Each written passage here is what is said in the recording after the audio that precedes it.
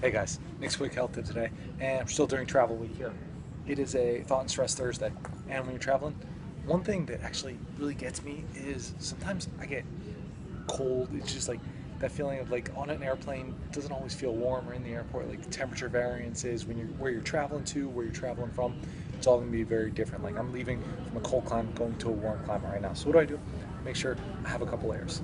I have my flannel, I have my nice sweater, keep me nice and toasty. But well, that's when I was outside. Now where I'm going, I'm not going to need those, but it's nice to have them on the plane. Hey, I want to just relax up against something. Just you don't want to cause any more stressors on your body. Keep it warm, keep it cool, just help keep it regulated.